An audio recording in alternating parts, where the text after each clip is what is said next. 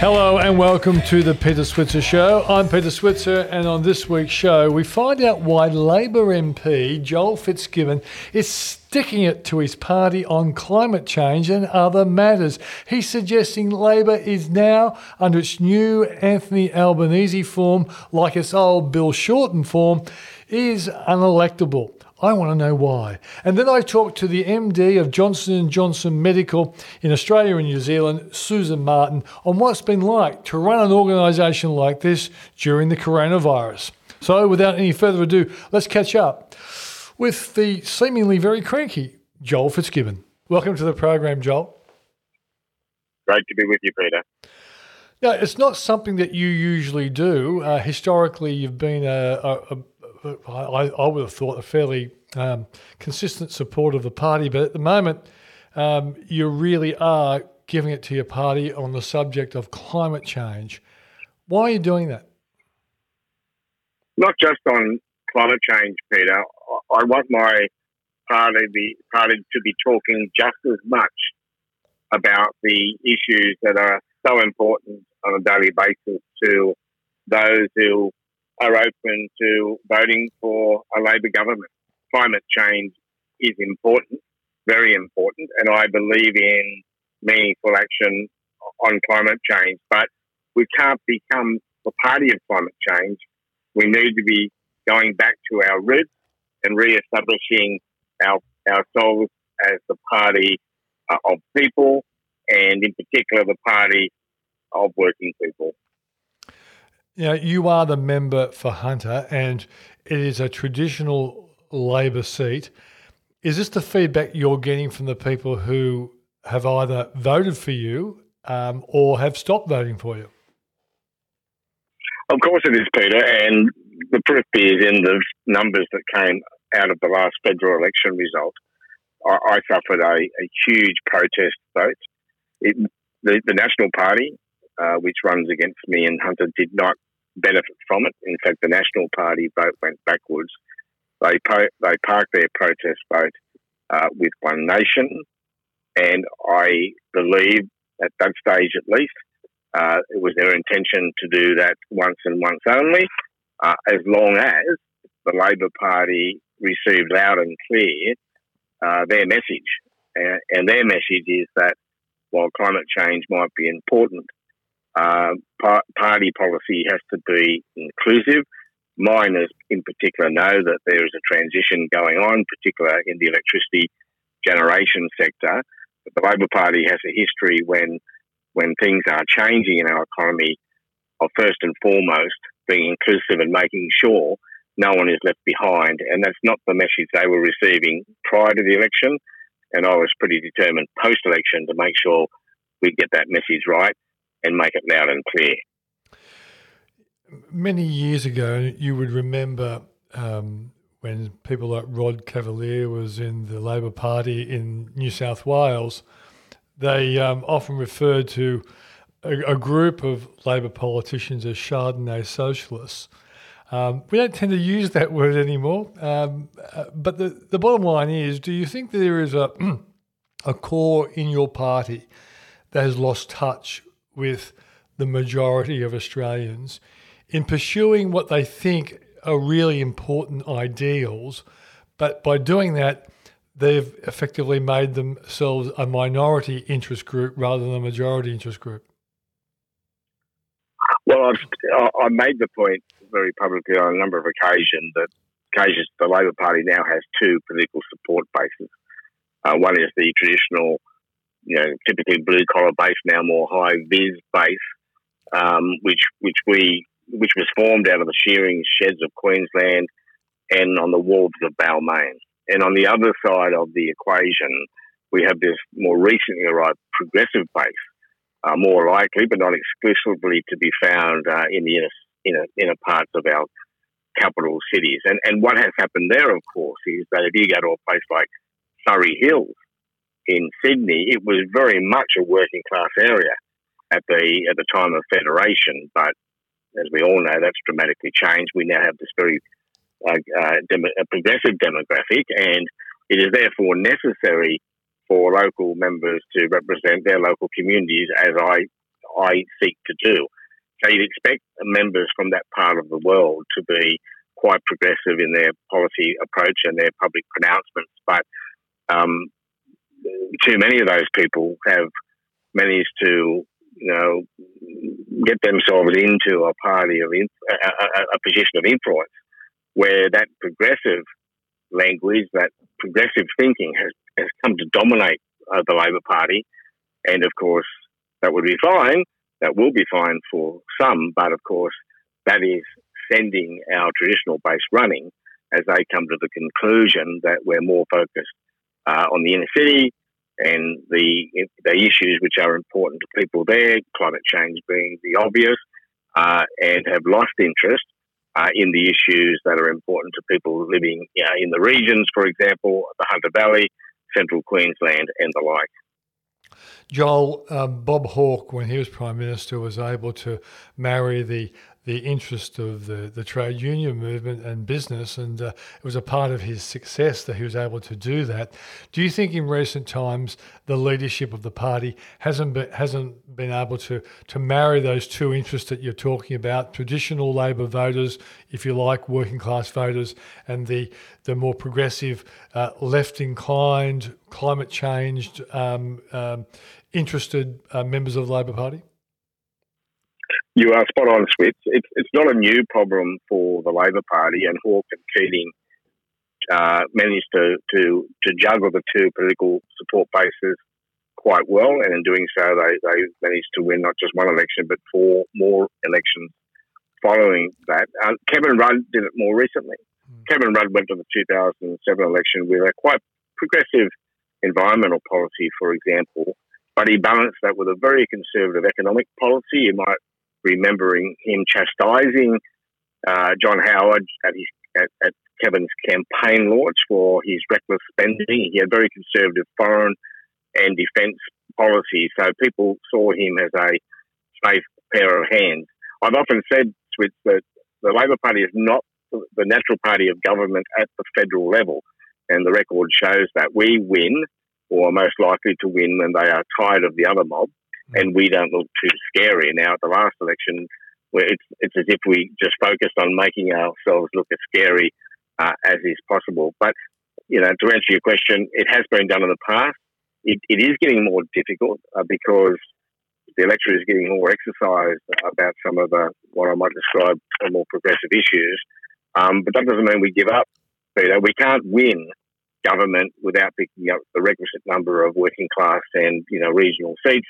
And if we're not in government, if we're perpetually in opposition, then none of the things we stand for, none of the policies we developed are worth anything at all, because they're no good if they remain in the top drawer after each election. Well, anyone with a memory would recall what you said about Kevin Rudd, that what he came to the election with was a very attractive proposition. But in government, he found it very hard to sustain that popular image. What do you think happened in government with Kevin Rudd? And are the lessons there for? I think. Go on. I believe Kevin was in a hurry, as Labor governments tend to be, because we have these long spells in opposition. Obviously, Whitlam is the best example of that. Hawke was far more steady on his feet, and I think he'd learned from the Whitlam and later years as ACTU president. So Kevin understandably was a reformist. He was a policy thinker, was in a hurry, and I think he just moved too quickly. The Australian electorate is a very conservative one, and we are resistant to change, and too much change too quickly is a problem politically. If Julia Gillard had not backed away from her promise of no carbon tax, do you think she would have survived even her own party's threat? That's difficult to say, because Julia came to the leadership obviously in controversial and difficult circumstances, and that was always going to make it harder for her to win the hearts and minds of an overwhelming majority of the Australian people. The great shame there, of course, is that the carbon architecture she put in place was a reasonable one. It was very, very heavy on compensation, and that's the subject of another story. And if it were still in place, or in other words, hadn't been repealed by Tony Abbott, carbon would be trading probably at $7 or $8 a tonne today. The compensation would be still in place. Industry would be still operating at the same level as it is today. The economy would be in the same shape, and people wouldn't even know. Like the GST, they wouldn't even think about it being there anymore. But that's history now. But sadly, climate change has been a focal point of public discourse. And sadly, even further, there are too many, both on the left and the right, that don't want it to cease being a matter for political competition. And that's a shame, because we will only get meaningful action on climate change when there's a level of bipartisanship. We need people with the strength of leadership on both sides of the political divide to make a commitment to ending the climate wars, the carbon wars, and getting a settlement on this issue. Now, obviously, going public as you have, it raises the question: are you saying that Anthony Albanese at the moment is not really coming up with the leadership offering that's going to win Labor voters back over to the party, away from One Nation, and hopefully to give you guys a government?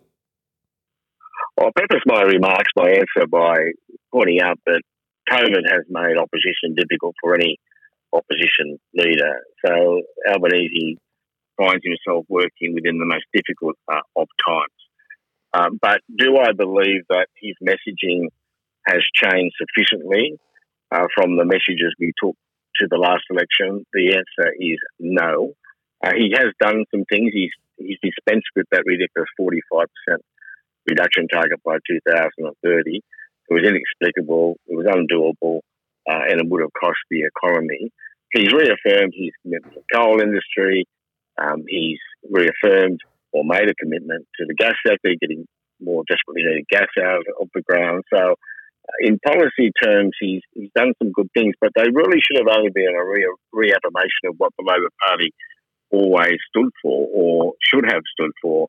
But the language is still hesitant, rather than say we support gas, it tends to be we're not against gas. And the punters pick up on that nuance, and they don't like it. Are you putting yourself forward as an alternative to Anthony Albanese? No, I'm not, because I believe there is still life in Anthony Albanese's leadership. But obviously, I believe he needs to change his trajectory. He needs to be more clear and loud in his support for blue collar and high vis workforce, not just them, of course, also low paid workers in the aged care and childcare sectors, the services sector more generally. We need to get back to our base. I've often said I'm about putting Labor back into the Labor Party. And if Anthony Albanese can find a way of doing so clearly and without hesitation or ambiguity, then there's still a chance of both leading us to the next election and winning that election. I think it was Philip Curry said, you might have to correct my fractions here, but it was a third of Labor members support what you're doing, a third support you but won't say that, and a third hate your guts. I hope my fractions were right. Is that the way you see it too? Yes, I do. I thought that was quite clever of Phil. I thought he called it quite perfectly. I put it a little differently. I would say one third support me, what I stand for, and how I'm going about trying to give effect to change. Another third support my policy approach and my views on where the party has to head, but don't like the way I go about it. The disruption, if you like, the public commentary. And the third, of course, just hate me and are diametrically opposed to my policy positions. On the second point, by the way, I don't like having to, publicly contest what others are saying within my party, but Peter, we don't have a minute to lose here. And change has to come decisively and quickly. And doing it quietly behind closed doors just isn't going to cut it, I'm sorry. And I've been a member of this party for 36 years. I love this party. I support what it stands for. I know there are millions of people who are relying upon us to form a Labor government from time to time. And everything I do is in that name. The good of my party, making it competitive and delivering a Labor government. So let's imagine if Anthony is not prepared to change his current position. Do you see you being forced to make a move to try and get an alternative leader? And then secondly, how easy is it to do that nowadays in the Labor Party? Peter, very recently, Anthony Albanese visited Tomago aluminium plant in the Hunter Valley, shook the hands of workers, spoke with them, including the union delegates, built on his appreciation of the amount of energy they consume or need to consume and where that comes from. So I've no doubt that he's reflecting deeply on these issues, and each and every time he goes to one of these regions, I think that will be reinforced in his mind. So I'm hoping that he'll come to the view that he needs to do more, say more, and speak more decisively and loudly. Mm. Well, Albo is a South Sydney supporter, so I'm sure when he's seen you in recent times, he would have given it to you precisely what he was thinking. Have you two had a bit of a chin wag since you've gone public? Well, we've had many, some of them quite robust in nature, but yes, we heard about that. But some of them still very, very friendly. Mm. We've recently had some chats about footy and tennis and other matters and our mutual loves in life. Look, I'd like to think I haven't spoken with Albo since my resignation press conference, but we've been mates for a long time, and going back to about 1985 during the young Labor days for both of us, and I'm still hopeful that our mateship will remain intact. Is there an overseas country which we should be benchmarking off when it comes to our climate and renewables policy? No, I think we just simply need to do our bit as a member of the international community. And as a contributor of about 1.3% of global emissions, we need to keep our action within proportion. Per capita greenhouse gas emissions since 1990 in Australia have reduced by 40%. Carbon intensity has reduced by, I think, 63 or 64%. It's not as if we haven't been making gains, Peter, and the private sector isn't waiting for the parliament to act. It's tired of that and the games we play long ago. They are moving, and it's not just the electricity generation sector as important as it is. It's the transport sector, the agriculture sector, what local government's doing with its waste facilities. In aggregate, all of that really matters. But we seem to have this crazy obsession with talking about electricity generation, where transition is happening anyway. As you know, Peter, we have one of the highest take-ups of renewable energy in the world. And we know our coal-fired generators will come to the end of their physical and economic lives, just as Liddell in the Hunter Valley is about to do. And when they do, they won't be replaced. But we can only get more renewable energy into the sector if we have more firming power, and that's where gas becomes so important. Yeah, because the central argument from those who think that the desire to switch to renewables the goal is far too fast. And they say that, we just can't support the base load. What is the base load real story? Because that ultimately that must be an important part of your argument, that we just can't get our base load requirements from renewables, in the current situation and probably over the next decade.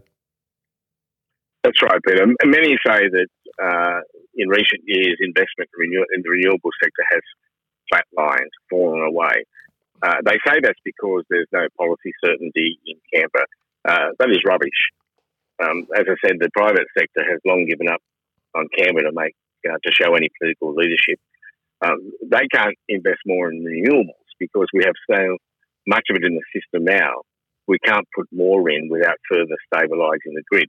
Now, there's only two ways you can do that. You can possibly rebuild the grid if you've got a lazy, I don't know, $50 billion maybe, probably more. Or you can, as coal withdraws, allow room for more renewables by putting more gas firming or more battery storage capacity in. But, of course, battery technology is still a little underdone. Or, of course, you could also firm with hydro energy. But let's not, play these silly games. Those on the left want to pretend the challenge is greater than it is and the threat is greater than it is. And, of course, those on the right want to continue to run an economic scare campaign. Every Johnny in the street knows that producing electrons from solar panels and wind turbines is becoming cheaper and cheaper, and some of the traditional generation capabilities won't be able to compete. So it's happening, and our workers know it's happening. What they don't like are those people who have an obsession with accelerating the transition and accelerating it so quickly that inevitably it's going to cost them their job far more quickly than it should have. Yeah, it's funny when you brought up the fact that the left seems to exaggerate the threat and the right exaggerates the economic threat of it all. Have you been able to work out what the real assessment should be for? Because it seems to me that if we fall in totally behind the left and say, yeah, you're right, let's get rid of all, coal generating power stations. Well, then we really are gambling on the magnitude of the threat. But say, for example, within 5 or 10 years' time, battery technology becomes so good that we didn't really need to kill off everything as quickly as we did. Well, then it would seem like we've gone too far to the left. But have you tried to work out what is the rational in-between argument, Joel? Yeah, yes, of course. The rational in-between argument is to focus on technology, helping industry leverage their investments into those new technologies as they come along. I mean, every car and truck on the road has a pollution system now it didn't have, 10 years or more ago. Councils capture their methane now from their waste facilities. Our manufacturers have invested heavily in efficiencies, not so much because of carbon output as important as that is, but because it saves them a lot of money, as you know better than me. So industry is moving, and of course the path to 2050 net zero emissions, which I support, will not be linear. You don't have to be halfway in your reduction of emissions at the halfway point, because there will be technology you and I aren't even familiar with yet, which will come along in 10 years' time or 15 years' time, which will dramatically reduce the rate of effort. So we need to be patient. We need more political leadership, but we need to be not so dogmatic about our approach. China's, the big emitters, because of their rapid development, are increasing in their output as we speak. So there's not much point us doing so much so as it leads to job losses, whereas the big polluters are still increasing. It won't really make any difference. We need to do enough to give us the credibility to preach to others on the world stage when they are not doing enough. And I don't think we need to do any more than that. Okay, so let's imagine there is no perceivable change in the narrative coming out of the Labor Party to the voters that you want to win back or you want to keep inside the fold. Do you imagine that there are enough people within the Labor Party to threaten Anthony Albanese's position as leader before the next election? To answer that comprehensively, Peter, would be the equivalent of me running up the white flag. I don't accept it's time to do that. I'm just a humble backbencher now, but I'm one with a pretty loud voice, I like to think, and one without political influence within the party. And my job now is to do all I can, or continue to do all I can, to make this party electable. and I won't achieve that objective without further progressing what I call the project. And, of course, that project is putting Labor back into the Labor Party. Mm. It sounds like you're becoming like a rational Wilson Tuckey. Well, you may be suggesting that at some point I was something less than rational. And I reject that, absolutely. Yeah, I know. But as you recall, he was quite an outspoken backbencher in his time. And sometimes he got his way, didn't he? And made sense. Wilson, I like. He was a bit of a crazy guy, but gee, when he spoke, people listened. And like so many of who embrace his model, he's often discredited himself by overreaching. But he made a lot of sense most of the time, and he knew his subject matter. Peter, that is critically important here. If you want to get in a debate with me about energy policy, know your stuff, because I swallow every report, study every paper, and I know it well, and I've been doing it for a long time. But more particularly, Peter, I know how people in the blue collar and the high vis think and speak, and I know what are their aspirations or their expectations of government.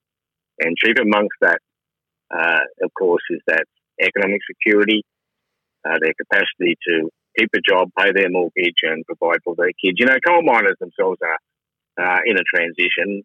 Most of them don't really want their kids to be a coal miner. They'd rather them go off to be, a nurse, a doctor, a lawyer, whatever it might be their preference.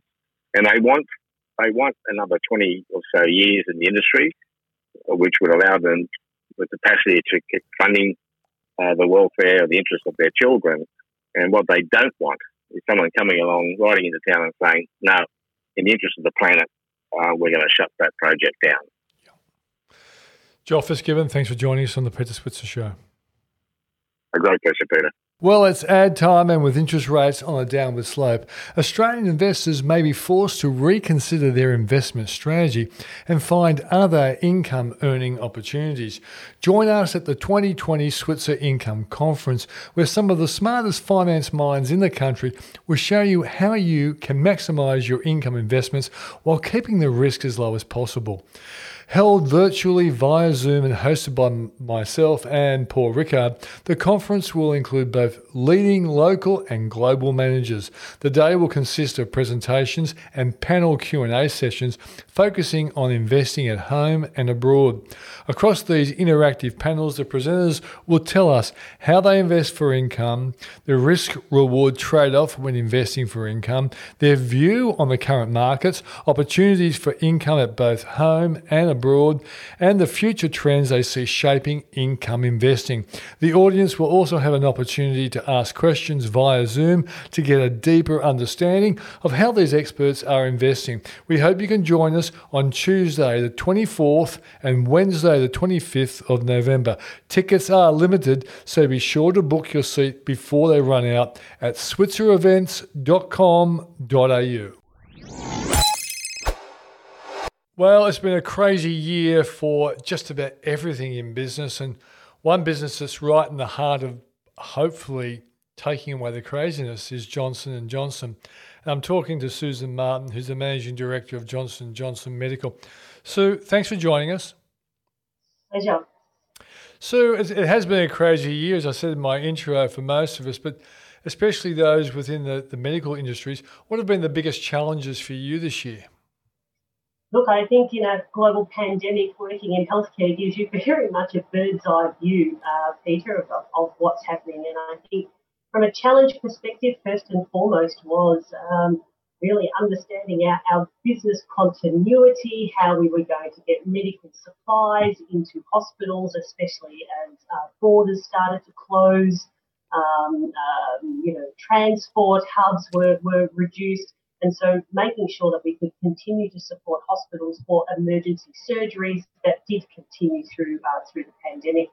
I think it was also then working as a broader industry and for all the things that are critical during that time, things you would have heard of, such as ventilators, PPE, and testing kits. And whilst Johnson & Johnson does not make those products in itself, we were partnering with our industry partners and providing support, providing leadership, providing connections to help facilitate that. And unfortunately, we didn't need all of those things due to how we responded to COVID, but it was good to know that as a nation, we were prepared to go. Do you think there might be a mask division in Johnson & Johnson going forward forever and ever? It would be nice, wouldn't it?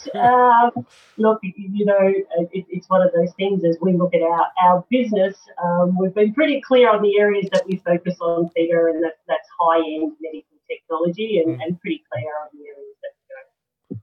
Well, what is the most used, what is the most, I guess, successful division of Johnson & Johnson Medical? I better be careful here what I say here because we've got a couple of successful divisions and one that you're probably most familiar with. Number one is orthopedics. We are one of the largest orthopedic suppliers globally, and so that's your hips and knees. We're the largest trauma supplier in Australia for your fractures and accidents and so on and so forth. We're also extremely large and one of the global leaders in general surgery, and that encompasses everything from thoracics, colorectal, bariatric surgery, quite a broad range. Vision is another area that we play in terms of cataract surgery, and also in regards to heart irregularities is probably the fourth area where we are big players. Because it's interesting, I'd say the people listening to this program now link you to two very important things in life: Band-Aids and baby powder. Yeah, that's the way we were linked to Johnson & Johnson as children. I'm still using Band-Aids because I'm an accident-prone person whenever I'm doing anything in the garden or whatever. But I guess, the fact that Johnson & Johnson is in all these areas, it makes total sense. But I guess you don't always operate under the Johnson & Johnson brand with some of the products that are out there that we possibly know. Look, you're spot on, Peter. And as we say, we really work from the cradle to the grave, all the way through someone's life. And we have what we call our Johnson & Johnson brand, which is really our trust mark, all of those, those things that you mentioned. But within medical devices, we're actually a compilation of acquisitions, businesses that we have bought. And for example, within orthopedics, we are known by the surgeons, by the hospitals as DePuy Synthes. We acquired DePuy, globally this is, and then we acquired Synthes. For our general surgery business, this is probably the heartbeat of Johnson & Johnson, and this is how it all started. That's called Epicon, as an example. So you're exactly right. Those names that I just referenced are probably ones that our surgeons and our hospitals are more familiar with. So your division, does it have any role in the efforts by Johnson & Johnson to come up with either a treatment or a vaccine for coronavirus? So we work alongside our pharmaceutical division. Our pharmaceutical division is called Janssen, and we're basically brother and sister, if I can put it like that, under the Johnson & Johnson umbrella. And obviously there's a lot of press about upcoming vaccines. There are several companies working on this, and Johnson & Johnson is one of those. And we're all cautiously optimistic that 2021 will be a good year for multiple vaccines. Clearly will be the requirement for a global population. Yeah.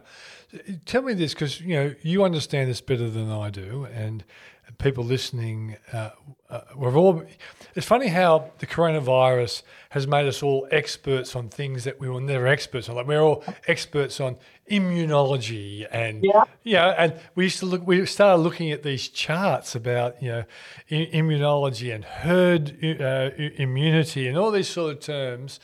And I think a lot of people are interested when they hear, okay, one of your rivals, Pfizer's, come out with a pretty good sounding vaccine. But lots of experts said, yes, but others will come along at maybe not necessarily at the exact same time, but it won't be that long after. Is that your feeling as well, that we will actually see, given what we've seen this week, that maybe by the end of this year, a number of companies will be nailing their colours to the mast, and therefore sometime, hopefully in the first half of next year, lots of people will be jabbed. It's the most pleasant thought I've got, is that the world gets jabbed as quick as possible so I can go flying to Europe and America in June or July. Well, Peter, similar to you, I'm also not an expert on immunology, and as I mentioned, whilst our pharmaceutical is a brother to my business, and not certainly the one that I lead. But to answer your question more broadly, we will need multiple vaccines. There are a number of companies, as you would be well aware, over 10 or 12, I think, that are in this space. And it will be important when you think of a global population, when you think of the pure logistics to enable this to get to, first and foremost, healthcare workers, a vulnerable population, but then a broader population is going to be a significant. Right. So, but I've asked you to take a big risk, and tell me whether you think by the middle of next year we will be flying. And say yes, Susan. Yeah, look, tell you what I will say, Peter. I'm not sure whether we'll be flying, but I'm optimistic that by the middle of next year, we will be in progress. But so many things have to happen to get to that point. Okay.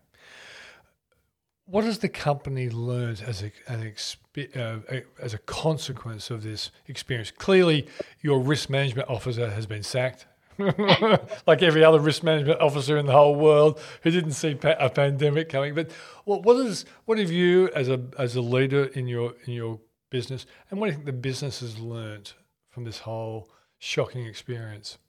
Well, what I've certainly learned is that things that were taking us months, we managed to do in some instances days.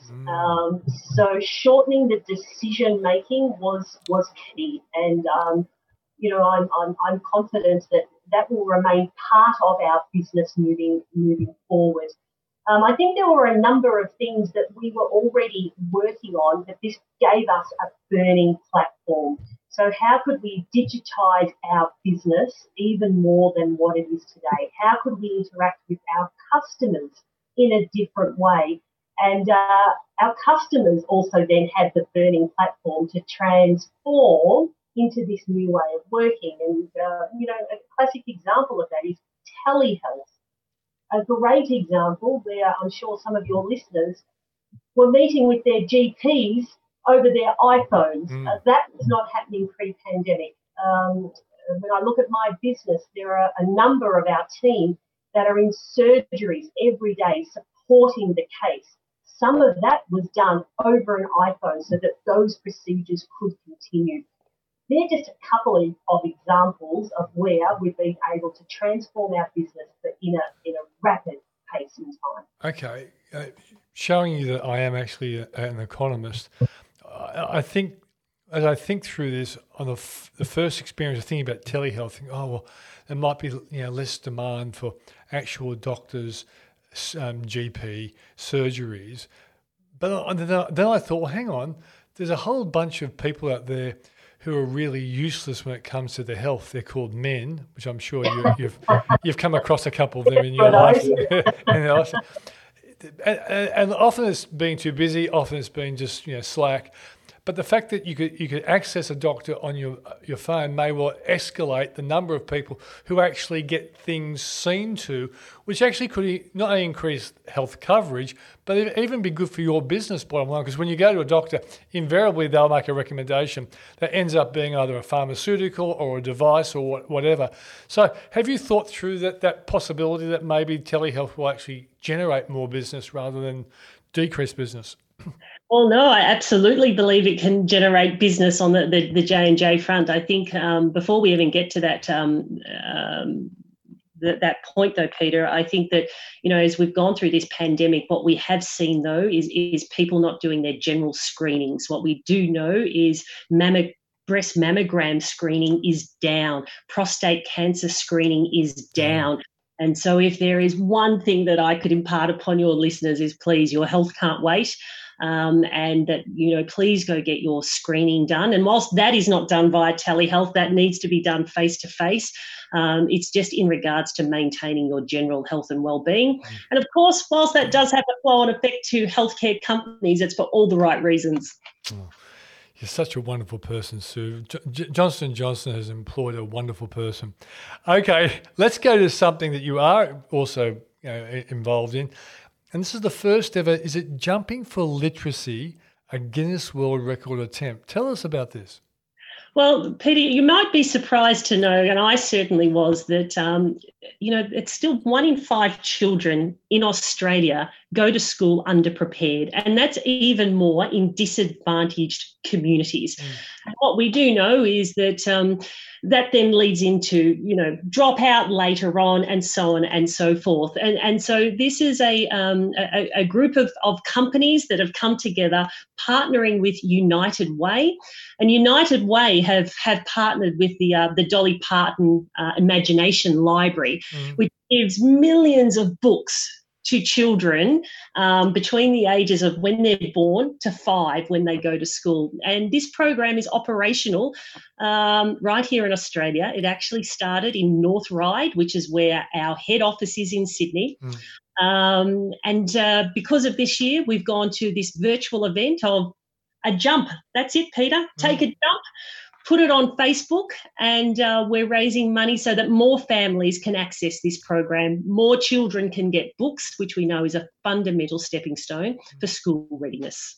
And so the consequence of this, because obviously some people listening to this would want to get involved. What do you imagine to be the actual process from, getting all these people, on board and interested in doing this and maybe contributing, obviously, money? How does that then eventually result in a young child accessing something that will be the runway to a much better start to school?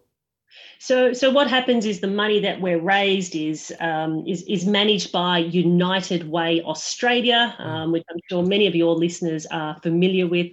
There is already a program in place, as I mentioned, which started in North Ryde, and there's about 250 to 300 families that are part of that already. And we would love to double that, triple that, quadruple that, and take this more broadly across Australia under the watch of United Way, who put a very robust program around it. And that's the exciting thing. These kids are getting to, by the time they get to school, a lot of them are far more prepared than what they would have been previously. Yes, great cause. One last question before you go. What is the medical device that you sell more of in this country?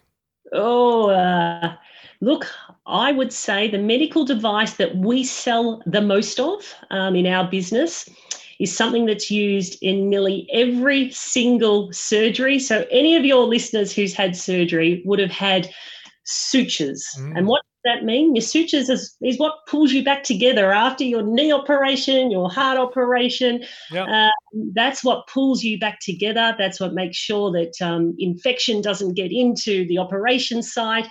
And that's what makes sure you've got a nice look cosmetically as well, where your stitches are. Okay, and that's the reason why we would love Johnson & Johnson.